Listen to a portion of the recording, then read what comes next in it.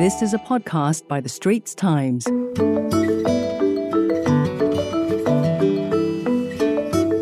Hello and welcome to The Letter from the Bureau, a special series which is part of The Straits Times Asian Insider podcast channel. I'm your host, ST's foreign editor, Bhagyashree Garekar. The Letter from the Bureau is like a scenic detour from the raging news of the day. We talk about life as it goes on amid all the crises that break around us. I chat each month with one of ST's 30-odd correspondents in 15 cities across the Asia-Pacific, the United States, and Europe, and they share with you interesting trends and events unfolding in their countries.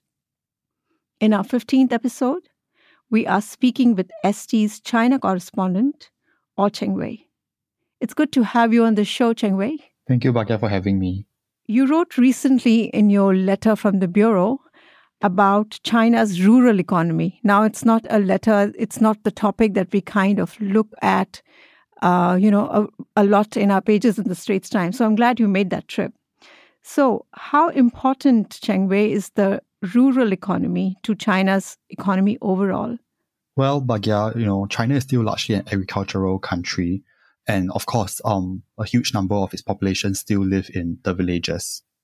So what we are seeing is that for GDP last year, the primary industry made up about 7.3% of the total contribution to China's GDP. But what is more stuck is the rural-urban divide that has plagued China for a very long time. And that is what President Xi Jinping is trying to correct and narrow as he moves into his third term of leadership. Right. So these days, the talk and the headline is all about the slowdown that's gripping a number of countries around the world, including China, quite prominently China. So in that scenario, is the rural economy being given more importance? Yes. So China's rural economy plays a huge role in the country's dual circulation strategy. So what this is trying to do is that it's trying to increase local consumption, while at the same time, minimizing its reliance on export-driven growth, which it has relied on for the longest time since it has opened its doors and gates to the world. What this means is that it's trying to enrich its rural population so that they have higher spending power, and also for its residents in its more well-off cities such as Beijing, Shanghai, and Guangzhou to visit these rural areas and hopefully promote tourism. That is a big part of it. The other part is also, trying to promote food security because, with all this, as you have mentioned, our bread and butter is the major crisis of the day, and we see so much development from the Russia-Ukraine invasion to the US-China tensions, right? So all of these things have had effects and disruptions to the supply chain. So China, being the world's most populous nation, is very worried that, it is unable to feed its people if a crisis is dragged out for too long. So food security is definitely on its mind when it comes to promoting rural development. And what are the signs that you see that speak of President Xi Jinping's commitment to the rural economy? So we see President Xi Jinping speaking about it in 2017 when he first mentioned about how, it's important to focus on rural development. And we now see this after he has declared that, China has eradicated extreme poverty last year, and that is now moving into the phase of common prosperity. So common prosperity really is about bridging the gap between the urban and the rural. And we see this in the first half year's figures when it comes to the per capita disposable income of the urban households. They are standing at about 25,000 yuan, whereas for the disposable income of rural households, it's 9,787 yuan. So this is a huge divide. So hopefully by narrowing the gap, the rural residents will be able to fend for themselves when it comes to crises. And there's less much of a social issue because one thing that we have noticed is, and it's been widely reported, is about the migration of the rural into the urban areas, right? So with the rural areas doing well, then the rural residents might be more motivated to stay and then to grow and prosper there instead of moving to the cities where you have the different problem of urban poverty and public services are then strained. So in that sense, it is going for a more even development because for the longest time, China's development has been very, very uneven from regions to within cities as well and villages as well. So, Cheng Wei, you visited Hunan province recently in order to learn a little more about China's rural economy and how they're revitalizing it. Were you impressed by what you saw? It was definitely an eye-opening trip, Bhagia. We have visited different types of villages. Some had prided itself on its culture and heritage. So you have the minority in China where they perhaps have a different, more colorful culture than, say, city folk, where it's mostly the Han. And there have been other villages that have prided themselves on being, for example, the birthplace of the literary author, of famous literary authors. So they then decided to set up chalets and also bungalows to try and attract the crowd.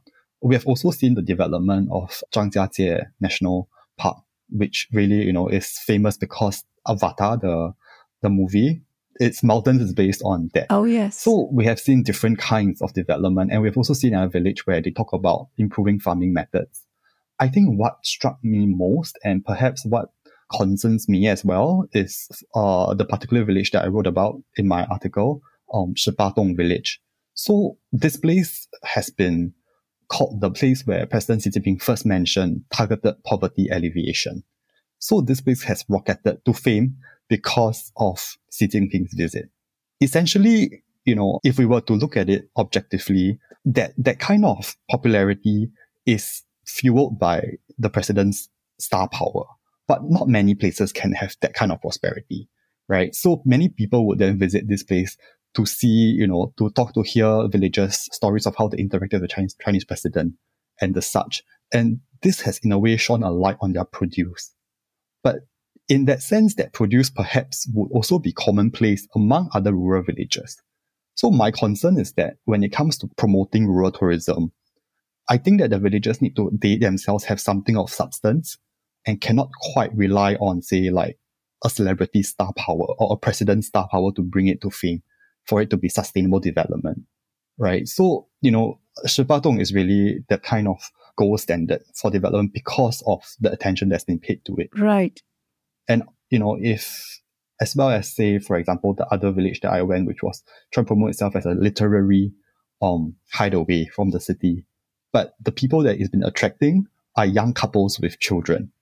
So that's quite a disconnect from what it's meant to be built. So in that sense, I think better, or rather a more sustainable development would be then to look at its competitive advantages. What does it have that other places don't?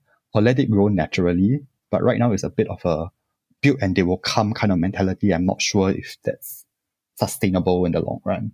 So in other words, that if this is very much a top-driven kind of initiative towards... Yes. And so therefore, are the villagers then skeptical, or are they already working around that? I think it is top-driven simply because of the culture of a lot of China's villagers and also its leadership, where there is a very top-driven approach. But I don't think that means that the people below are skeptical. I think that they're also eager for a way to develop. And if this is the way that they are showing us forward, we'll go along with it, because we're also looking at the very early stages of rural revitalization, where there's still a lot of money to be spent on these projects. So maybe, for now, the villagers are happy with what they have because they are seeing that kind of growth. But again, it goes back to what is the value of the villagers and their development? What value do they bring to their economy? If that cannot be identified within these few years where it's trying to build itself that way, it's going to be very difficult for them to remain on board. And some may even resent, like, why am I changing my ways of living to try and grow? But right now, we're not seeing any of that because you're still in its early stages. People are still very, very optimistic about the growth, especially since Chinese President Xi Jinping has emphasized that this is common prosperity and that this will be the current phase of development. Find us on Apple, Spotify, Google Podcasts, or via the Google Voice Assistant and Amazon Alexa-enabled devices. And now back to our podcast episode. And now let's get back to my conversation with ST's China correspondent, Cheng Wei. Now, earlier you talked about, the dual circulation economy. And I understand how it plays a role into self-sufficiency. And therefore, when it comes to food security, and there was some anxiety around that issue too, how this all comes together to make rural revitalization very important. I was just curious, From a geopolitical angle too, this is important for China, given the trajectory it is on right now. The clash with the US, very much a part of, the planning that's going on at the leadership level. My question to you actually is, are the villagers actually aware that they have this part to play in, China's development? I think that the villagers, they themselves are very much aware of the kind of good that they will produce, because China has prided itself on being an agricultural nation, and its villagers know that by having better harvest and produce, they themselves can be enriched, and they also benefited, say, the society. So I speak from a conversation that I had with a rice farmer. So he himself was participating in the local government's experiment to grow better quality rice. So his harvest has basically doubled within a few years. And he's very proud of the fact that, he's able to contribute to society this way. Of course, he himself is enriched and better off for it. And I think he is aware that, the importance of basically food security, because we do see China depending on other countries for, say, like soybeans, right? Which is a huge thing with the US for a while. So in that sense, that they know that the role they play, but I think it also comes from that pride of being able to serve their neighbors as well as the local economy. So one story that he told me really touched me, which was he talked about how he's happy to contribute to the legacy of this famed agriculturist, Yuan Longping. So he was famous for improving the yield and grain and make better weather-resistant and bug-resistant grains. So his work is famous throughout the world. And Hunan is where he spent a lot of time. He eventually died in Hunan. So in that sense, Hunan's farmers are very, very proud. And they are eager to carry on that legacy, seeing that, he passed away last year. I was just thinking that in many countries, they sort of romanticize villages or village life. The English speak about their countrysides and escaping there. And, it's sort of memorialized in so many books that you read. And I think India, they say India lives in its villages and so on. I'm wondering what has been the sort of trend in China, because we know, and you referred to it too, that earlier the stories about the village were actually a bit negative. It was all about large migration taking place from villages to cities where people could find work. And this was a situation where villages basically consisted of old people or the very young, the children who were growing up, with their grandparents, with the parents all away and working in factories and towns. So is that changing? Is that perception changing? And is there an attempt to rectify that? I think that the perception is very slowly changing. Again, these examples that I've listed, they are at the forefront of China's rural revitalization efforts. I think most of China's agricultural villages still remain very poor and behind. And regarding romanticizing village life, I think that the Chinese value of wanting to make it big is more prevalent in that city. Whereas a lot of people would say, how great it would be if I could live in the villages, but not many actually make that move. And I think the Chinese government knows this as well. So a lot of times they have beautified the place to attract weekend tourists, to let you enjoy your share of the ideal village life. So I'll give you an example as well. So one of the villages, the way that they have developed is by building a community garden where the villagers themselves produce anything from like chilies to ladies' fingers and the stuff. What the city folk can do is that they can take a short drive, maybe by short I mean like an hour or two, into this village where they can look at this community garden and see what they want to buy, and then they will scan a QR code to pay the farmer directly. So it satisfies their idea of, I spend a few hours away from the city, but at the same time I can go back to the comfort of the city very quickly. I think to that sense, it fits that romanticization enough. Then, before the bugs come in or before they have to spend a night and realize that there's no air conditioning or if water is far away and you have to get it yourself. So in that sense, I think they are drawing that balance. But of course, there are some places where they have really emerged as tourist destination. Then that kind of romanticization can drag on a bit longer, if you will.